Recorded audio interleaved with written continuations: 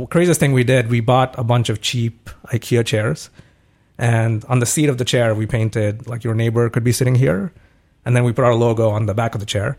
And then in the middle of the night, we went and dropped these chairs off all over campus. We went into some lecture rooms and, pulled regular chairs and put our chairs in there. And the idea was just to get people talking, right? It's like, what is this chair doing here? And we actually worked pretty well. We got about, I think, 2,000 or 3,000 signups in the first 2 weeks. Hello, friends, and welcome back to another episode of Recess, the podcast for aspiring entrepreneurs. Today, we have a very special guest, Dheeraj Sanka. He's had a successful exit with his B2B SaaS company, is now a successful angel investor. It's kind of funny how we met last week. We were living in the Austin Founder House, and all of a sudden there's a knock at the door, and I'm like, guys, like someone's here. I look outside because I didn't know we were expecting visitors, and I thought it was like a door-to-door salesman. And then you open up, you're like, yeah, I'm actually taking you guys out to dinner. I was like, oh gosh, but it's good to have you on here. How have you been? Yeah, great to be on. Doing well. Awesome. So what's your story with kind of how you decided to start up your SaaS company, Loyalty? Yeah. So I was at Intuit at this time. I was waiting. So backtrack one step further. Grew up in India, came here freshman year, went to University of Michigan. So, obviously after graduating, I was on a work visa, needed to get a green card. So worked at some startups, joined Intuit just because that was the easiest way to keep your immigration status safe.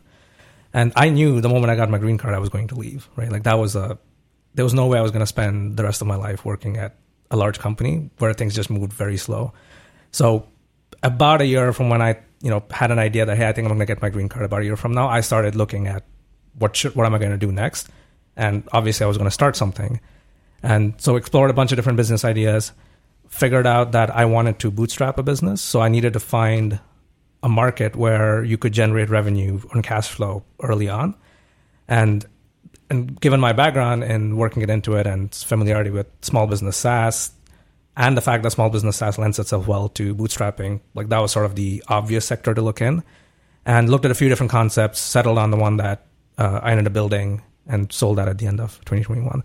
So a little bit different from the, passion and all of those like lessons you get. It was more just like, hey, here's my constraints and like, what can I build within these constraints? So how did you know that you didn't want to work at one of these big companies, and what made you passionate about wanting to start your own thing? Yeah, I just usually don't work well with structure. And I have trouble when things move slow, right? So I wanted to work at my pace, not at the company's pace. And big companies just move slower. That's just how they are because there's many layers of organization. Every decision has to go through, committee, and everybody has to sign off. We even had this thing where I think when we were, I don't know if Intuit wants this information out there, but when we were doing our Scrum planning, they would tell the engineers to only plan for 3 hours of coding a day. So you'd basically be expected to code 15 hours a week, right? Wow. For a 40-hour job. And when your job is engineering, like what are you doing the other 25 hours, which is you're stuck in meetings or all of that other stuff that I just thought was a huge waste of time, right? So for me, it just didn't seem like a place I wanted to be longer term. So it was just a natural fit that I wanted to go and start something on my own. And then what's the reason not to take venture capital, or why bootstrap? Yeah, so I had started a little bit of angel investing when I was at Intuit, given the massive amount of free time I had. And one of the things I noticed that if you raise external capital, you buy yourself a boss again, right? So you now have to generate return for your investors. You have to answer to them. Nothing wrong with it. If it makes sense for you, then, and if your business needs it, you should absolutely do that. I figured I didn't want that again. So if I was leaving Intuit and I wanted to operate at my pace, then I wanted the most amount of control over my business. And bootstrapping for me was the obvious answer. But once again, that's a personal fit issue. If you are a founder who, wants to go for a moonshot and you need to raise the venture capital, go ahead and do it. Gotcha. And so that wasn't your first taste of entrepreneurship. When you were in college, didn't you start Campus Roost? Talk a little bit about that story. Yeah. So that was back in, 2008, I think, the summer of 2008. Yeah. So this was right around the time like Y Combinator was becoming popular in the Bay Area. And there were I'm assuming there's like a lot of colleges that were trying to replicate that. And so Michigan, there was a local venture firm that wanted to replicate that. And I was at that time taking a course in entrepreneurship, and we pitched, part of our work was you had to come up with a business idea, business plan, pitch it to the class. And when we did that, our professor told us, hey, there's this, YC type thing going on. Do you guys want to go pitch to them? So we went, we pitched. We got selected as like one of 3 teams that got in. And they gave us like $25,000 for the summer to build this thing, which back in 2008, we thought was crazy, right? Yeah. And we also learned how valuations work. So they took like 10% of the company, and we thought we built a business worth $250,000, which for 3 college kids sounded pretty amazing.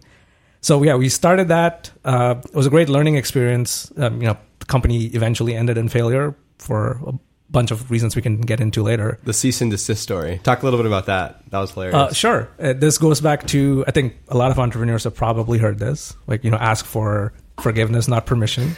So we decided to, I don't know if it was knowingly or unknowingly, decided to take that strategy. My co-founder, Jason, at that time he was reading a bunch of books on guerrilla marketing, and we had a small budget, right? I mean, $25,000, a decent amount of money, but not as if we could go burn a ton of cash.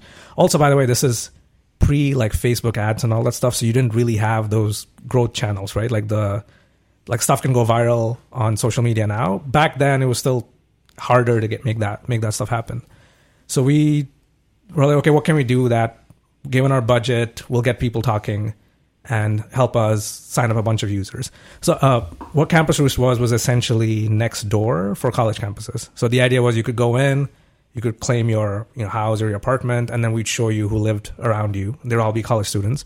And then you could get to know your neighbors, throw block parties, whatever. That was sort of the idea, right? So what we did is we tried a few different things. The craziest thing we did, we bought a bunch of cheap IKEA chairs.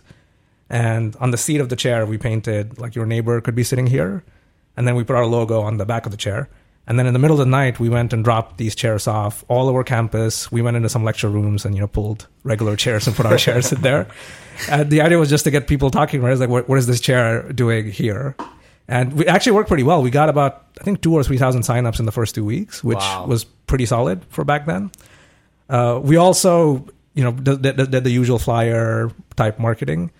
But we decided to get flyers that were 5-6 times as big as regular flyers. So when we hung up our flyer, and I think our flyer had 5 words on it, right? It was like a Venn diagram. It was like you, your neighbors, and then like our logo in the intersection area. Once again, like a mystic kind of thing. So anyway, we got to a point where I think our marketing got so loud that the university sent us a letter saying, hey, you guys need to cut this out. The other student groups are having trouble getting their message out. We even hung some banners in some places I guess we weren't supposed to. Like there was a bus stop on campus where it was a very popular bus stop, so all the buses would go from there. So we hung a banner right across from it. So it was just one of those things where I think we overdid it, and the university called us out and said, hey, you guys got to back off because this is getting a little noisy and like, distracting, students obviously, and also making it harder for other student groups to get their message out. That's hilarious. So is that the main reason you didn't continue with that startup, or what did you learn from that experience? So that wasn't the reason. So the biggest reason I think the startup ended up failing is we had something on our hands that was working, but we got into this trap where we thought we had to raise more money to make it work, right? Instead of just focusing on what was working and building it. So we took some time to just go through other pitch contests, talk to other investors. We wasted a good 2-3 months doing this. And at the same time, like the usage on our product started to drop, right? So we weren't monitoring that. We weren't trying to make the product more engaging or deliver more value to our users. So eventually we got to a point where we would have to restart the whole business again. And we felt like at that point that we had failed and we were better off just, winding it down and going on. Mm-hmm. So if you went back now with the information you have now today, do you think you could make that business work? And what would you have done differently? Possibly. Yeah. I think the biggest thing we would have done is the same thing I would tell any other entrepreneur, right? Like get to know your customers really well or your users really well and cater to what they need. And then look at fundraising as a means to an end, not the goal itself, right? Because I do think these days, for the last, especially coming out of this like unicorn era of the last decade, like fundraising is actually celebrated more than actually building a product or hitting a revenue milestone, right? Like you get celebrated for raising $200 million at $1 billion valuation, not getting to $200 million in revenue, which is completely backwards. So that's my advice to founders is focus on what you're solving and then worry about the fundraising can makes sense. If it makes sense, do it. If it doesn't make sense, don't get caught up in that. Yeah, that's so interesting because I went through a very similar situation where in college, me and a few buddies, we created an app, and in the first 2 weeks, we got 1,000 downloads, and then from there, we were so focused on like long-term strategy that we forgot to push out short-term updates to keep our users satisfied, and the active users went down over time. So with this app, what was the business model, or how was it going to make money?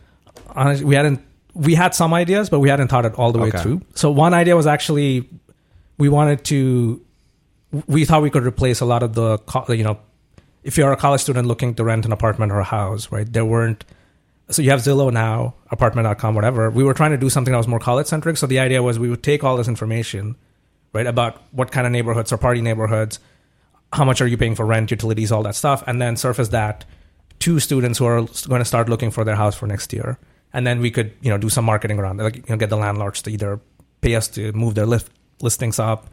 So that we had some ideas about what we could do there, but we didn't really think that far out. I see. So around this time, didn't you also intern at Lehman Brothers right around 2007? So what was that like? It was the year before I started Campus Roost. I interned at Lehman Brothers in 2007.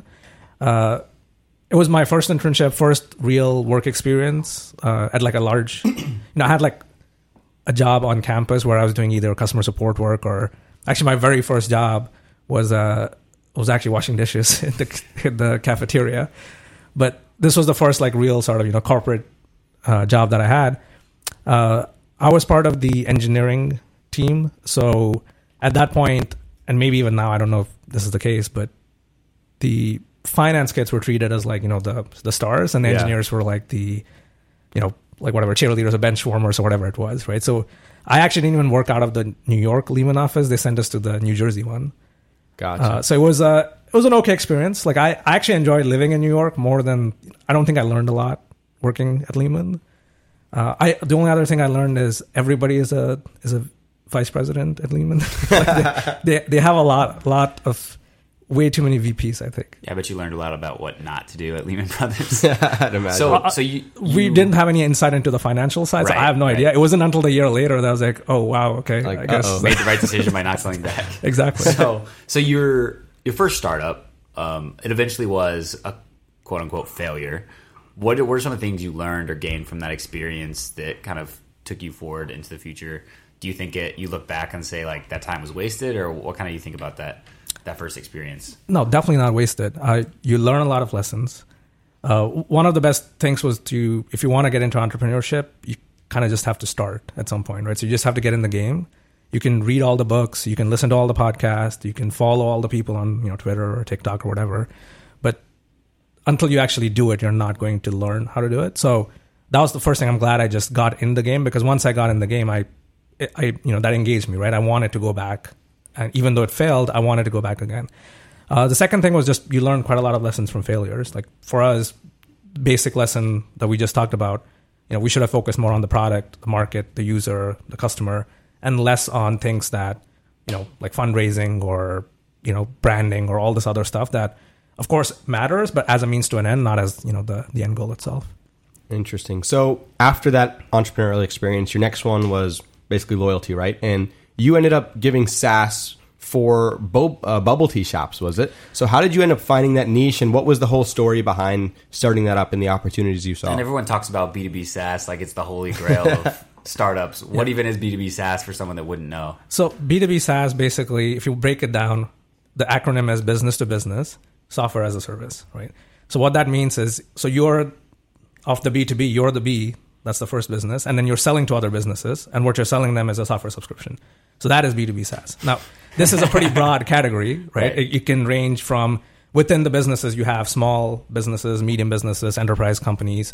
And then on the software side, obviously there's all sorts of industry. There's like marketing tools, and there's security tools, and there's compliance tools and finance tools. And so the possibilities are endless. And there's a lot of companies that will fall under the B2B SaaS bucket. Sorry, what was the question? So what exactly was loyalty, and how does that fit inside B2B SaaS? So the way, so loyalty was essentially, a lot of small businesses have some sort of, rewards program, right? So if you go to a coffee shop or a sandwich place, everyone's seen their buy 10, get one free punch cards. the physical cards have a bunch of limitations. What we were trying to do was we wanted to give small business owners a way to engage with their customers and market to them. But we also needed a way for them to collect that information, right? So if you just walk into your local coffee shop and they ask you for your email address for no reason, you're probably not going to give it to them. So what we thought was a good idea was if we got you to sign up for the rewards program using your phone number and your email, now you have a reason to give them your contact information, and then you can still opt in or opt out of the marketing, right? So the loyalty program for us was a way to build that customer, database for the small business. And then on top of that, we layered in all the features where they could do, announcements, campaigns, promotions, all those kinds of things. Like one of the things that happened during COVID actually was a lot of small business owners who were our customers were able to text their customers and let them know, hey, you can order online here, right? The store's closed, but if you want to order ahead for pickup or get delivery. So that was actually turned out to be a pretty valuable tool for them, right? To be able to just get the word out. Otherwise, they can post something on social media, but most customers don't follow their local small business on these channels. So if there's no app and there's no physical punch card, say I'm a customer of this bubble tea shop and now it's my 5th time in there, how do I prove that it's my 5th time, or how does that get recorded? Yeah, so we actually provided the stores with a tablet, right? So it was an iPad, and you would walk in, you would just punch in your phone number, and then it actually pulls up what looks like a digital version of a paper punch card. And the cashier had, so we worked with a company called Snowshoe. They had these stamps, like a physical plastic stamp, and each of the stamp was uniquely identifiable by the touchscreen. The way it worked, it had like a pattern of, like aluminum pucks at the bottom, and each pattern was unique. So when you tapped it on the screen, we could authenticate that it was actually the cashier for that business giving you a stamp, right?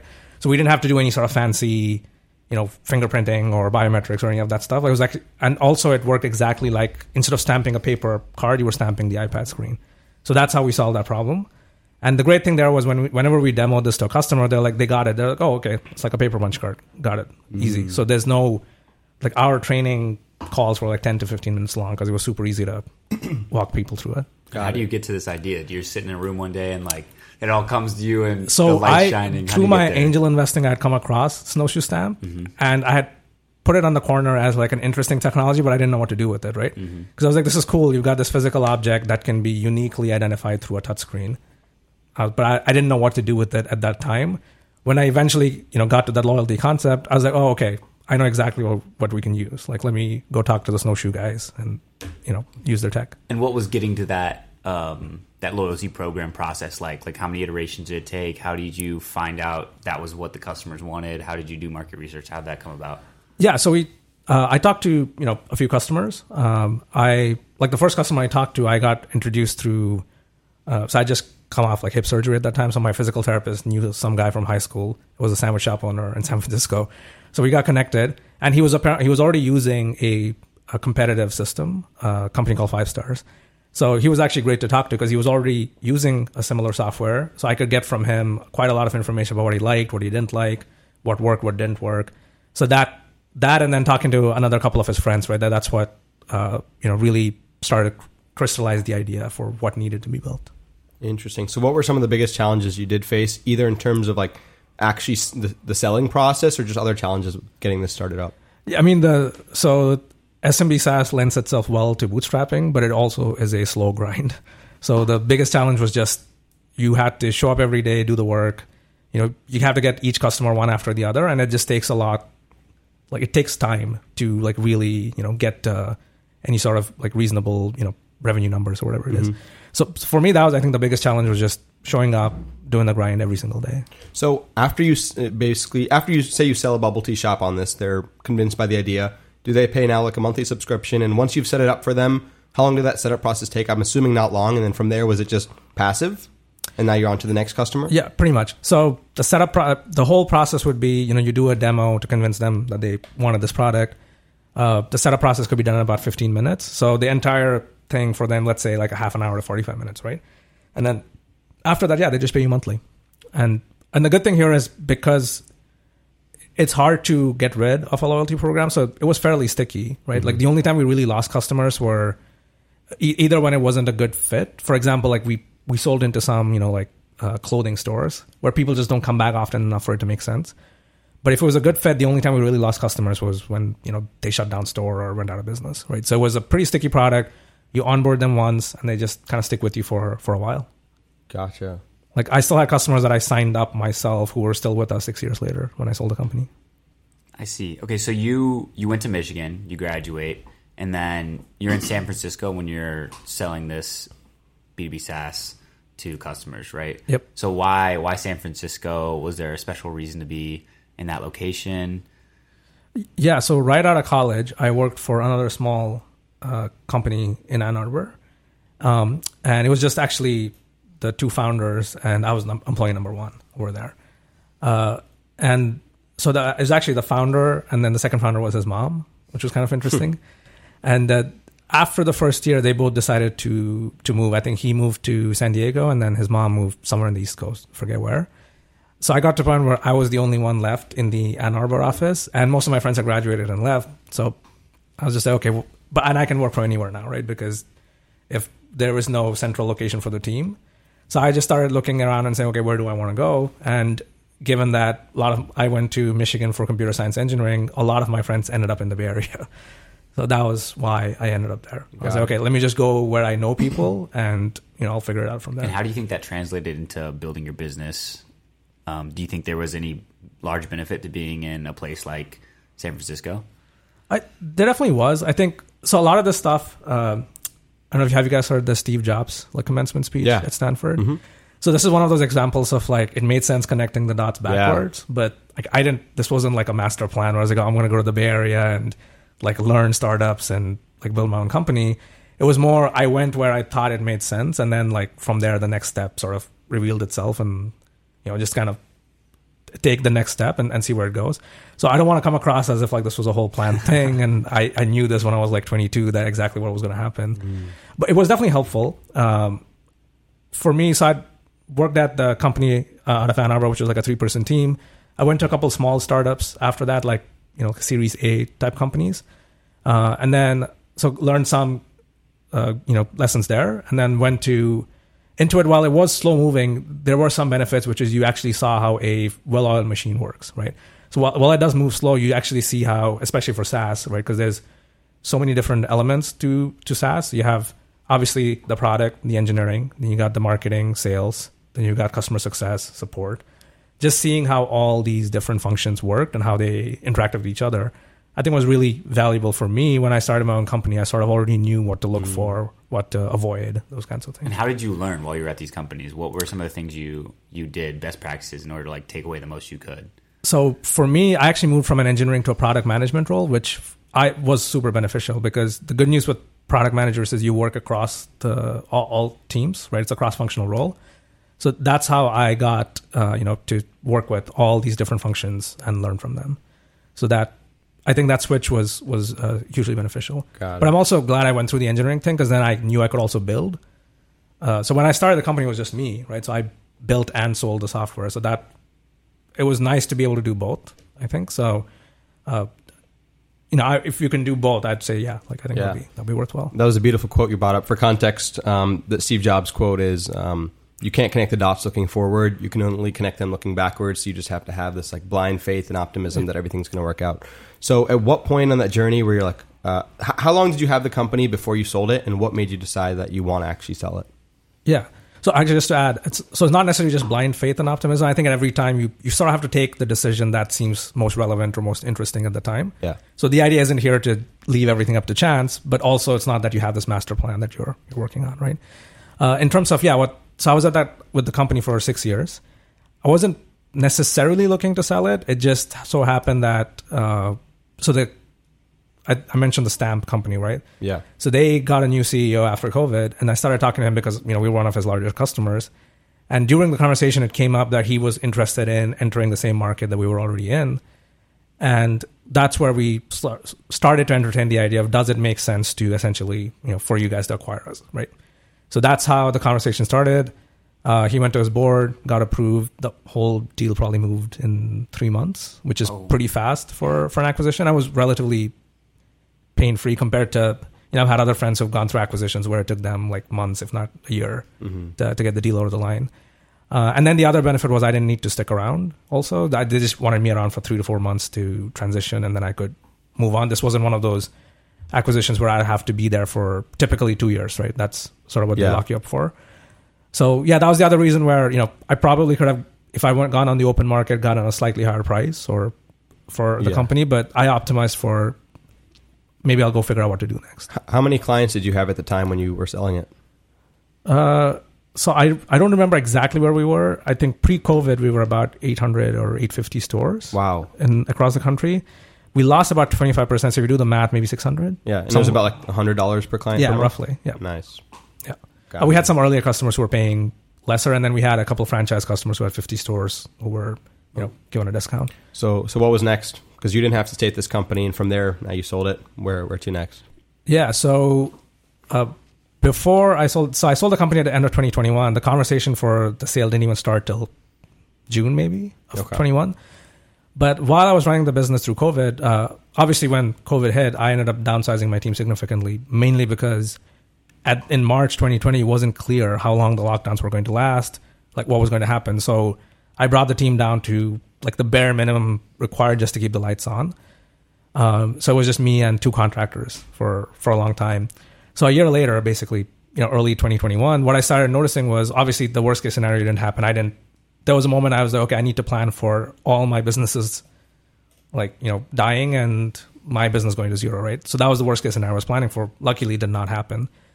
But as I was running the business over the year, I noticed that, okay, I'd reduced a lot of the headcount. All of a sudden, my business was generating a lot of cash flow, right? And I don't want to call it passive because you put in 5-6 years to build a product there. Right. But it was generating a ton of cash from minimal effort in that 1 year window, right? So that got me thinking, hey, there's got to be other businesses like this, right? Which are not venture scale necessarily, but that probably generate, let's say 6 figures or high 6 figures a year in cash flow. So I reached out to a friend of mine who also I met at Intuit, who's currently my co-founder. And we explored this idea. I was like, hey, can we buy businesses like this? Like, can we just build like a cash flow machine, right? Some people, I know Jacob is in real estate. So like real estate's one example of building those kinds of businesses. But we were like, okay, let's just look across the spectrum and see what we want to get into. So early 2021, we established a company, like a holding company to go acquire like some businesses, right? And we ended up eventually settling on buying, content sites and blogs that were under optimized for SEO. My co-founder Adam is well experienced in that space, so we figured that was a good way to match, his strengths with the market that was right in front of us. So this was already in motion before my exit happened. So once the exit happened, I started spending a little bit more time on this website business, and then I think towards the end of 2021, I randomly stumbled across, like, we're gonna go back to the Steve Jobs quote, right? Like these are all connected out backward things. I stumbled across a YouTuber who was doing like Airbnb, businesses, right? And it fit the mold of what I was looking for, like cash flowing businesses. So I reached out to him. We started working together. So that got me into my second business, which is we now own a motel in upstate New York, and we're trying to make it a boutique motel from like what it was a pretty old motel. It's like at least 30, 40 years old. So we're kind of taking that over, refurbishing it, and building that into another business. So yeah, these are 2 businesses that I got into, during or right about the time of the exit, right? So it wasn't fully planned. It was just what I thought at that time made sense, and I went after that. And early 2022, I got back into angel investing, also random again. There's this company called On Deck. I don't know if some people might be familiar with it. They had an angel investing program. I'd randomly landed on their website, and I ended up digging in more because one of my college friends, like his picture was like above the fold. So I looked at it, I was like, wait, what's Brian doing here? Yeah. So that's why I actually looked into it. I was like, okay, like let me apply then, right? Because I had angel invest in the past. I wasn't necessarily planning to go back into it, but this was another one where I was like, okay, sure, like might be worthwhile, like, restarting that, right? So yeah, that's sort of how, I got back into the angel investing game. Got it. So are you still working on those 2 businesses, like the SEO optimization and short-term rentals, or the Airbnb, and angel investing on the side as well, or just angel investing now? Yeah. So I still have both those businesses. angel investing on the side, and I also recently started an angel investing group. Okay.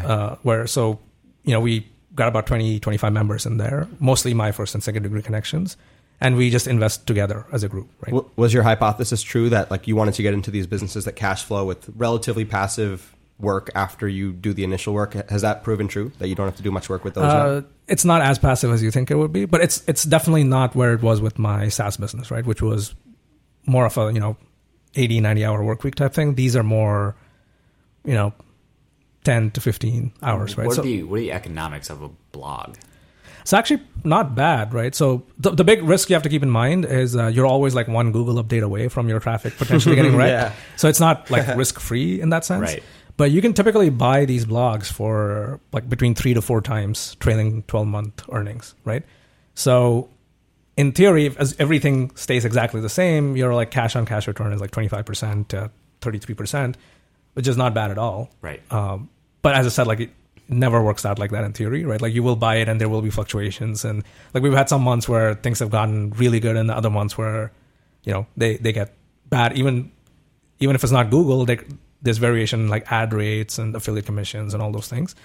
So I think the best way, if you're planning to go into that sector, is to same thing, diversify, right? Like you shouldn't own like just one side. Maybe you buy 10 or over time, obviously, and that's how you can sort of blunt out some of those. Are there certain niches that you try to stay mostly into? Are they like blogs do you at least have some knowledge about, or is it like super random ones you've never heard definitely of? Want to stay in areas where we have some knowledge of, but we're not like super restricted to like a specific segment, right? So there's some that we avoid. For example, there's a lot of like food and fitness blogs, and there's this like hundreds of thousands of them, right? So we just stay away from that sector mainly because it's super competitive. So we try to find like niches where we can compete relatively with lesser effort. So how does this work? Like walk through the process of you now have some money and you're like, okay, we want to invest in a new blog. Where do you find these, and what does under optimized mean? What do you actually do to optimize them? So in terms of where you find these, there's a bunch of brokerage sites, right? So like Flippa, Empire Flippers, Quiet Light. You can just go online and search for small business brokerage sites or something, and you'll get a ton of results. So we sort of just look through these. What we mean by under-optimized is essentially, I will leave the SEO piece up to my co-founder because he understands it better. So it could be simple things like, hey, this site hasn't been updated in a year and a half, right? So if we just hired some writers, started outputting content, it should start moving up. Or things like, hey, their link building structure isn't quite right. We can fix it. Sometimes it's something super basic. Like one of the sites we bought, that the owner never ran ads on it. Wow. So we're like, okay, just turn on ads. Perfect. That's like, extra revenue, right? And that's not always going to be that straightforward, but there's a varying range of, what we mean by under optimized, right? So it could be anything from like technical SEO stuff all the way down to just, not having the right monetization channels in place. What does kind of your average blog look like? How many like page views does it have? Like how many people are going on it every day or month? It varies. Like the ones we buy, typically 2,000 visitors a day, right? So that's the price range we operate in. But you can find, like my co-founder Adam built a massive blog and sold it for, several $1 million. So they can go all the way from like small hobby like sites all the way to, like actual media publications, right? And what are some of the niches or things that can grow like to that size? Are there certain ones that grow better than others? Like I know you said there's a lot of competition in certain spaces. Yeah. So I think personal finance is a pretty popular category these days. And then for the ones to grow that big, like obviously you have to be talking about a topic that applies to a lot of people, right? So if you have like a super niche interest in something, then it's probably going to be a hobbyist site, which is totally fine. But if you want something to get to like millions of visitors, you probably need to find a topic or a sector that has that level of market size. And how's it work hiring content creators for these blogs? Like, do you pay people per article? How do you find these people? Yeah, so we pay them per article. Usually Upwork and Fiverr are the two places where you find them. And the way we usually just give them like a batch of articles, and if that's sort of their job interview, and if they do a good job, then we'll bring them on. So it's fairly straightforward. Like that part's not super complicated. What's the barrier to entry for a business like this? Like how much expertise do you actually need to get started? I assume you don't want more competition and telling our whole audience of how you exactly do it, but in general. Plenty of web traffic to go around, so I'm not super concerned. The one thing you probably want to have a good knowledge of SEO if you're going to get into the space, right? Because you will be competing with people like my co-founder Adam, who knows SEO really well, because you have to get your site to rank against all these other people, right? So you probably want to start building. And the good thing with SEO is there's plenty of resources online that you could just go between YouTube and Google, like learn if you want. But that's where I would start. The other thing, as always, start by doing. So if instead of going and buying a site, maybe just buy a domain for $10. Start building it, right? Start writing content. Start learning how to get it to rank. And once you feel like you've figured that out, then maybe you want to go out and like buy a business, right? So it's the same thing. Like start small, and then if it's working, then scale it up. And your SEO is basically like how high you are on Google if someone searches up like for a certain term, right? Like so if you're writing about like wrestling or something, and someone searches up wrestling, is how high you'd be on the search bar. Yeah, exactly. Yeah. And the higher you are, the more like organic traffic you'll get. Basically, if you're on the top 3 positions, like you get significantly more traffic than if you're in like the 4 and onwards. Yeah, no, it's like a power law distribution, right? So it drops off very quickly from like top 3, and then by the time you're on page 2, like you get almost nobody clicks on. Wow. So talk a little bit about your now angel investing. How do you actually figure out what kinds of companies you want to invest in? What are some of your criteria or factors when you're looking into that? Sure. So I invest like really early, like so pre-seed stage. And what I'm usually looking for, the biggest thing for me is betting on the founder and the founding team, right? So what I'm looking for first and foremost is what I call founder market fit. So how strong is the founder or the founding team? How well can they execute on their vision, and how well do they know the market? So that's usually like my biggest criteria. The second thing I always look for is will this scale, right? So once we assume the founder market fit is there, the next question is, okay, is this business going to scale? And the reason for that is the way angel investing works is 90 to 95% of the companies you invest in are basically going to go to zero, right? And that's just the nature of the game. So your remaining 5% have to produce like really big returns for you to have a reasonable, financial outcome from that. So the second piece is, will it scale? So can this become like $1 billion company or a $10 billion company, right? And there you're looking for, like, things have changed a bit in the last couple of years, right? So if you were fundraising back in 2016, 2017, you could easily raise tens of millions of dollars. Now it's kind of hard to do that without significant traction, right? So we're now having to look for businesses that actually have the ability to scale. For a while, it looked like SaaS or small business SaaS could scale, but that was because you could raise $50 million, go hire 300 salespeople and grow. That is probably not likely anymore. So you may have to start looking for businesses where the business model itself has the ability to scale. So if only 5% of your portfolio is assumed to have some type of value in however many years, how do you get diversification among, like, how many companies do you have to invest into? How does that work? Yeah, there's studies out there. I think I'd recommend people looking at that. But it's somewhere around 30 companies, right? I think you want to have a broad enough portfolio where you'll have a chance of having at least 1 or 2 like runaway successes. But the one thing, this is assuming you have decent deal flow. Like, you could have a situation where you invest in 30 companies and they all go to zero. All suck. Yeah, there's a very realistic chance. So if people want to get into angel investing, I would recommend them to do it not just for the financial aspect, because there are other asset classes where you can make money with less risk. I think you should do it if you really enjoy working with founders and working with startups, right? So that's one of the reasons I do it, is it keeps me engaged. Now that my businesses are less startup-y and more small business, this helps me stay engaged with founders and the startup market. So you need roughly 30 investments. How big of a deal size, like how big of a check do you usually write? Like, how much you said angel investing when you're into it. Yeah. So how big of a portfolio do you have to like reasonably say, like, I can angel invest now? I mean, you won't know for a while, right? So if this business works, it's going to take you 10 years to figure out like how big the outcome is. And angel investing is almost reverse, right? All your mistakes are piled up early. So all the companies that are going to die will die in the first 2 years. So all you see is failure for the first couple of years. Right. And you have to be able to push through that to really like stick with it.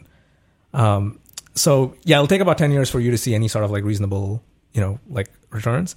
I have like, a few companies in my portfolio that are still around from 10 years ago, but even now I'm not ready to claim that like I have angel investing figured out. I'm still figuring it out.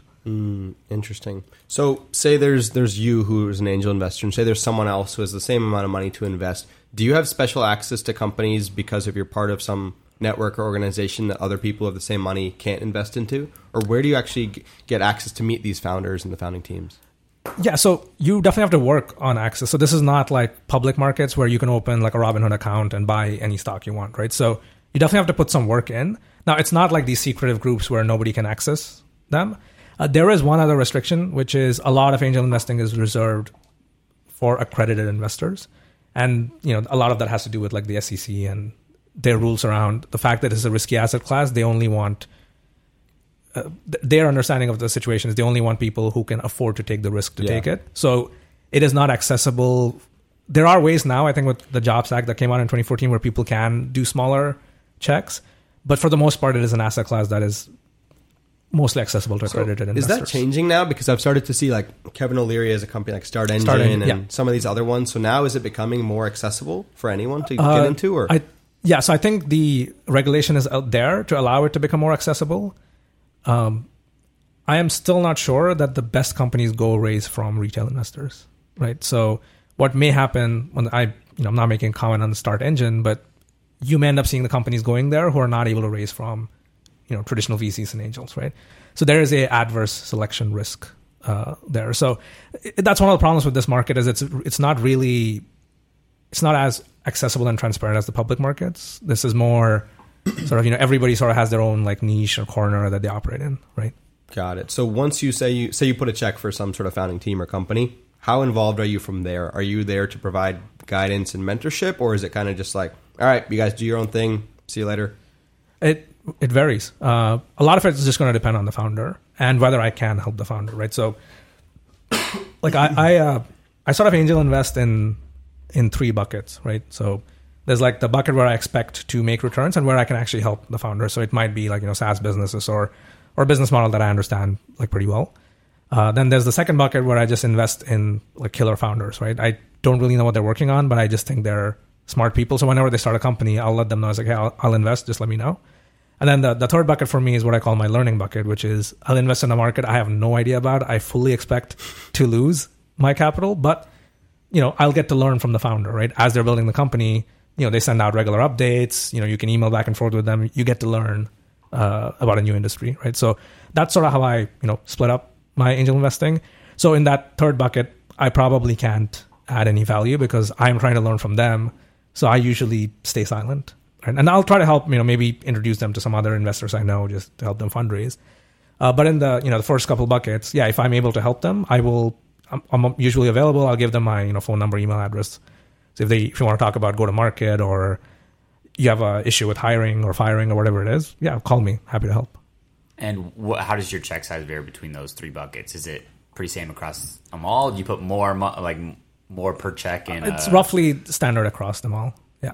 So and I think that's what I recommend to most angel investors, to pick a check size and just stick with it. Because then if you have 30 companies, you've bet the equal amount across all of them. What you don't want to do is bet randomly, because then, like, let's say you bet $1,000 on the company that ends up blowing up, but only you bet $20,000 on the one that fails. Your return's going to be lopsided, right? So just pick a number and just go uniform across the board. That way, you're 5% when it does make it. Exactly. Like you make sure that they weren't like your tiny. Yeah, and you can always weight the portfolio differently, but it's really hard at the pre-seed stage to have high conviction on a deal, right? Because you just don't know. You just usually have a founding team.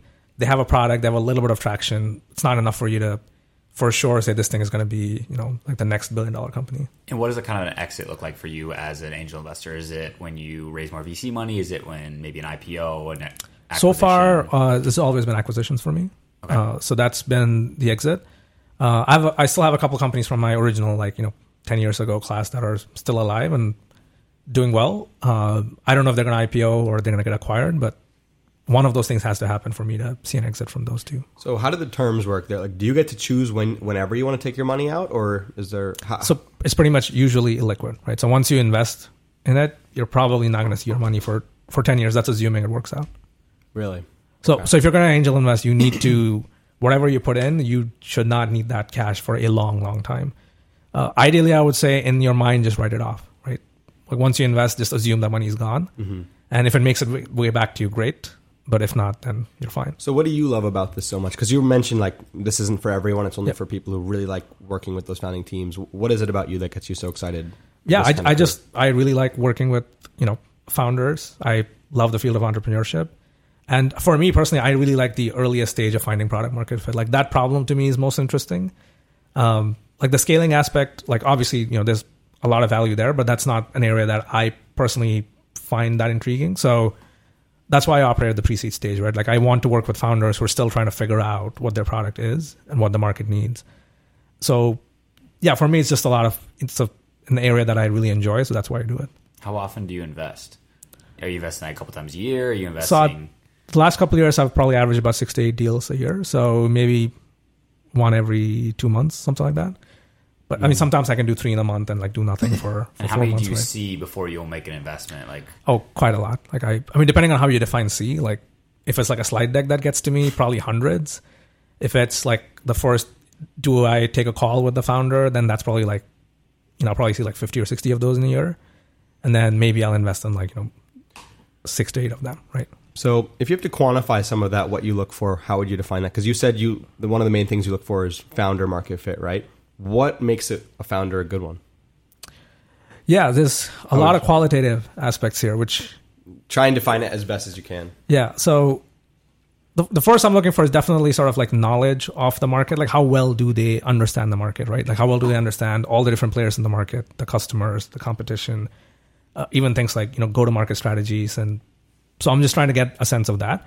Sometimes you can get a sense of that just by looking at their background, right? So if it's somebody who's been in this industry for 20 years and they've, operated at different levels and different companies in the market, you can look at it and say, okay, yeah, this person probably knows the market pretty well, having spent 2 decades in there. Then after that, you get into basically just like this qualitative analysis piece, which is you're looking for almost people who are like mission driven and who are not in it for like the quick buck, right? Because building a business that is going to last was going to take you 10 years or more.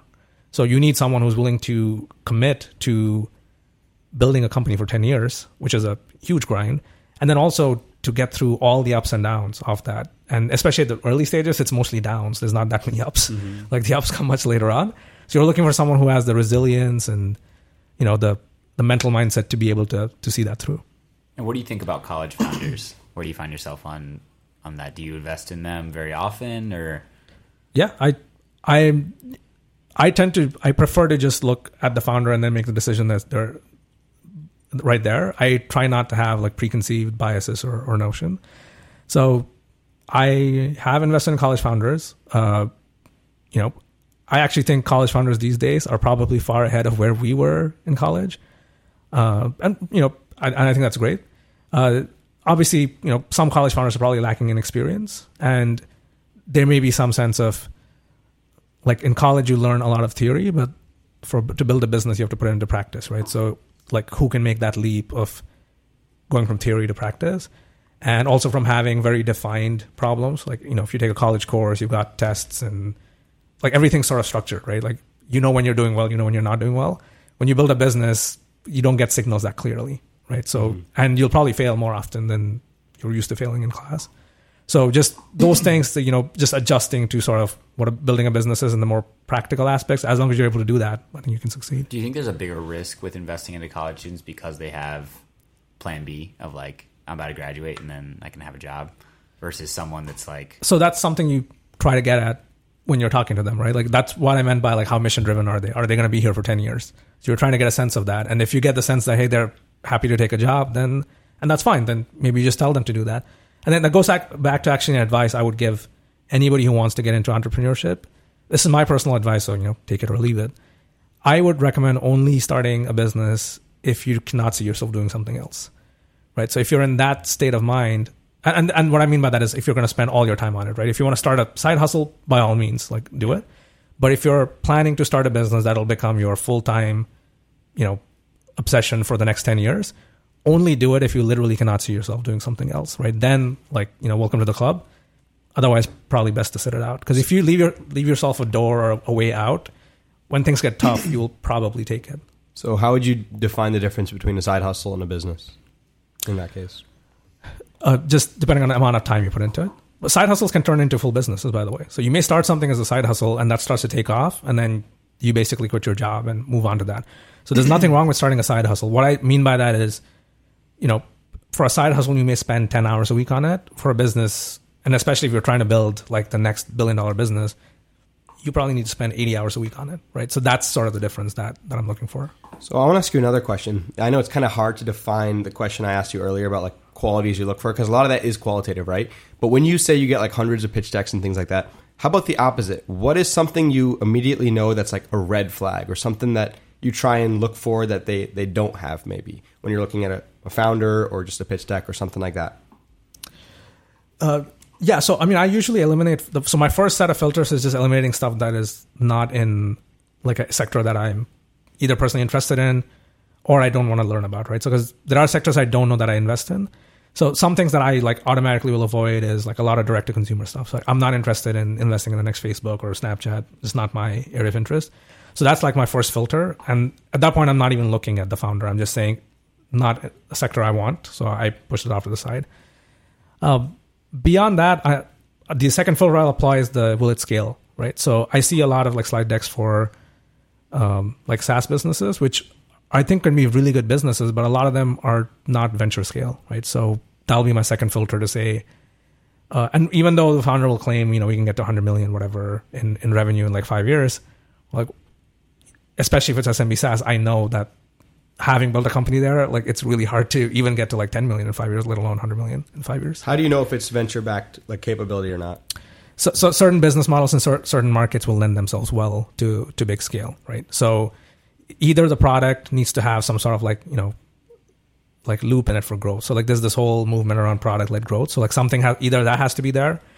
Like what I'm looking for is you don't need to have to go hire like 500 people to like really grow this into like if you're going to be a business that has to burn 10 million to make $1 million, it's probably not going to be venture scale anymore. It used to be a few years ago, but not anymore. What is product led growth? That's one where basically it's sort of your product has these qualities that bring more people to it. So for example, I think Figma would be one where you would build a design, but then you would invite your team to give you feedback or your clients to give you feedback. And then they would invite their team, and it just kind of like grows from like almost like a social media type thing, except it's happening in a work product as opposed to, something going viral on TikTok or Snapchat. Do you think a business like yours, like Loyalty, could be turned into a product-led growth company? It would be very hard. Very hard. Right. Because like the way small business owners work is you just kind of sell them one after the other. So there really aren't any loops, which is why I don't think those businesses are venture scale. But that doesn't mean you shouldn't build them, because you could build a solid business for yourself where you own all of it. And like there's nothing wrong with that, right? So not every founder has to go build a venture scale business. It's incredible. So what are some of the qualities of the people that you've seen as founders in your portfolio that are kind of across multiple people that you say, like, these are qualities that are beneficial to becoming a founder or being good as an entrepreneur or succeeding? So they're usually like they're really good communicators or storytellers. And that's how you figure out that they know their market well, because you can ask them questions and they'll give you insights that even like you think about it and you're like, oh yeah, that's actually really smart. So this person has spent a lot of time like thinking through that. And then they obviously have the other qualities we talked about, like resilience and the willingness to build a business for a long period of time. So those are usually like the things that I'm looking for in the earliest stages. And what are some of the things that you think helped you succeed that you have, whether you built them through scale acquisition or you just had them internally from maybe growing up? What are some of the things that you think helped you succeed? Yeah. So I think one was, since I was a kid, like I always had a lot of natural curiosity. So I think that's something that was innate, which I think was super helpful. So I find a lot of stuff interesting. I love to learn, so I'll always be learning something new. And sometimes I'll go down like random rabbit holes where maybe it's not useful right then and there, but maybe I can use it later. The other stuff that's like really helped me, and this is probably pretty popular with entrepreneurs these days, is practicing Stoic philosophy, right? So the basic concepts of whenever you're confronted with a situation, just focus on what you can do about it instead of worrying about all the things that have gone wrong, right? So keeping the right perspective, taking the actions, and then sort of dealing with whatever fallout comes from that, right? And then just sort of repeating the process over and over again. So I found that to be, especially as an entrepreneur, super helpful, because things go wrong all the time. And if you get bogged down by everything that's going wrong, you don't focus on what you can do to fix it, right? So that for me has been another big, but that took a lot of practice to get there, right? Like it took a lot of things going wrong and then reacting the wrong way first and then learning to react the right way. And over time, I got better at it. Where'd you get that from? Was that like a Tim Ferriss type thing? That I think the other guy, Ryan Holiday, I think. Ryan Holiday. Yeah. Okay. So it was from there. And then also when I was at Intuit, I met, so he's actually a mentor for me now, the VP of engineering for my division. And he was big into Zen and Buddhist philosophy. So it sort of started to get pointed in that direction by him, right? So I think it was a combination of him and some of the authors and books that I came across. That's incredible. We've actually done a few podcasts on Stoicism, so that's cool that you relate to that. Yeah. So what do you do now, with your free time? Because a lot of the stuff that you're doing, you said, is relatively passive. So how do you spend your days? Yeah. So in a weird way, all my time is free time. And then I also don't have any free time. So the way it works is I have these passive businesses. They'll each take up 10, 15 hours. And I have 4 or 5 of them, right? So I'll still get to that 60, 70, 80 hours a week type thing.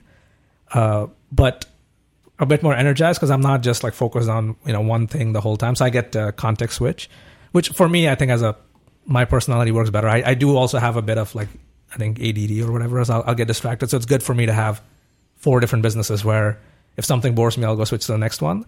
And also a lot of these things are no longer time pressure. So if I don't get to something this week, I'll get to it next week, right? So that's great. I read a bunch. That's another thing I do. And I've been also. One other thing I do is just public market investing is something that I've always fancied myself a stock picker. So I'm trying to put myself to the test and see if, I like to think I could be like Buffett or Munger. Let's see if I actually can. So that's another area where I'm spending a lot of time just learning about that, and just getting better at that aspect as well. So what drives you now? What motivates you to keep on running these 4 different businesses? If you now have that time freedom and financial freedom, why keep going? Or what are you trying to get it goes back to the curiosity thing. I'm just learning all the time, right? So with angel investing, I'm talking to a lot of interesting founders, other angel investors, constant learning. Public markets, same thing, constant learning. The passive businesses, you still learn some stuff there, but they also help you keep the lights on, right? You got cash coming in, you can live your life. But for the most part, it's definitely curiosity. That's sort of the driving force. You got rid of social media, you said earlier today as well, right? What was the decision behind that? Yeah, I got rid of that about a decade ago, I think. And it was too noisy. I didn't see any value from it, and that's why I got rid of it. The other thing too is just the incentive structure in social media. So there, for example, we talk about public market investing. There's a lot of finance gurus and investors on Twitter. But the incentive structure there is you have to share content that is retweetable or goes viral, right? So you actually don't share actual information. You share stuff that can be shared. Exactly. So I prefer going back to, I actually read textbooks now, economics textbooks or something, mainly because I just want to go back to the source material and understand, and not somebody's viral chart of something that everybody's sharing on Twitter, which could very well be wrong. Exactly. I mean, Jacob and I have talked about this plenty before. If you're trying to work out in the gym, if you stick to the basics, bench, squat, deadlift, whatever those basics are, that'll be good enough, right? But in order to get clicks and views on YouTube, you have to tell people, oh, there's this new exercise where you do this crazy, one arm, pistol squat, all kinds of stuff like that, right? Because that's how you get views and clicks. So you're absolutely right about that. That's cool that you got into reading textbooks. Yeah, I think Munger has a quote, which is, show me the incentives, I'll show you the outcome. Yeah. So if you look at the incentives of social media, the outcome is not surprising, right? Content has to go viral. So it's not that, you could share actual knowledge, which will be boring and won't go viral, or you can share something, as you said, crazy looking that just goes viral. So what are some of the books that you have taken the most from or have changed your perspective the most? Yeah, so I think Rohan knows this one. So Make Your Bed, I think was a really good one. There's some stoic aspects to it. The weird thing is the one thing I don't do from that book is I don't make my bed. But other than that, those lessons have been good. The Daily Stoic was another one that was pretty good. Ben Horowitz, Hard Thing About Hard Things. Yep. Right? I think that's a good book for founders. There's got to be a lot of other ones. I've read books and I've also had an interest in psychology. So books by Daniel Kahneman or Steven Pinker, Dan Ariely. I think there's a bunch of these behavioral economics books. Those are great. And then just some like old school, just grab like an economics textbook. I don't remember the name of it, but grab it and read those. Do you read fiction books? I used to, and then I stopped, and I'm like beginning to restart again. Do you think there's any value to that? I think so. Yeah, because for a while I thought like there isn't, but I do think it's because if you actually look at I think Asimov, right? Like a lot of his books, in a weird way, like he predicted a lot of the stuff, which was kind of crazy if you think about it, right? Like AI and all the problems that we're grappling with, and his 3 laws of robotics, which people still talk about, even though he was a science fiction writer. Like actual engineers are looking at that and saying, hey, we may want to like incorporate Asimov's 3 laws of robotics into our stuff. So I do think there's a benefit to it because I think it opens up like, creativity and possibilities. Mm-hmm. That's interesting. You brought up Admiral McRaven's Make Your Bed, and he's actually from Austin. You should be the chancellor. So what brought you to Austin here? Oh, I was in Denver before this for my company. And, I just wanted to move out of Denver. So Austin seemed like a Denver-like city, but with a slightly different vibe that was more mine. That's pretty much why I moved. Yeah, so I've heard like lots of people from California and the Bay kind of moving out to Austin. Yeah. Do you recommend young founders or entrepreneurs to come out here? Sure, as long as you can deal with the heat. Is there value to proximity to like other people like that? Like if you're a founder and you want to be in... I think there is to a certain point, right? Because I do think you can learn a lot from each other. But also, if you're building a company, like 99% of the time, you should be focused on your business. So like if you're going to come here and spend 20 hours a week networking when you should be building your business, then yeah, maybe that's a distraction, right? So there is value in proximity, but you just have to leverage that the right way. Like you don't want to come here and stop focusing on your business and just do parties and events all the time, right? Yeah. Well, with that, I think we say this a lot, but podcasts can be a great way to like gather information. The issue is you're cooking while you're listening, you're going to the gym, you're driving, and it's really easy for a podcast to go in one ear, out the other. Absolutely. And you're not really taking anything from it. So from everything we've talked about today, what is one thing that you would want to leave a listener of this podcast? Maybe they're in college, just getting out of college. What is something that they can actually do that will in some way materially affect their life in a positive way from this podcast and the things like we talked about? Yeah, so especially if you're talking about people who are fresh out of college, I would tell them to just try a bunch of different things, right? Because for me personally, what I thought I was going to turn into when I come out of college and where I am today are like not really where I thought I would be. But it's almost like that Steve Jobs quote again, right? It's like take a step and then it'll make sense connecting backwards. But now when you do take the step, like do productive things, right? What I mean by that is, I'm not saying just go out and like, party all the time or go backpacking through Europe with no goals, right? So it's just make sure whatever you do, whatever you try, there is like a reason or productive purpose behind it, right? So that's pretty much the only other caveat I would add, but try a bunch of stuff. Well, thank you, Dheeraj. That was actually lots of nuggets of wisdom that you dropped, and it's been a pleasure. Yeah, my pleasure, guys. Thanks for having me. Yeah, thanks for coming on. Take care. See ya.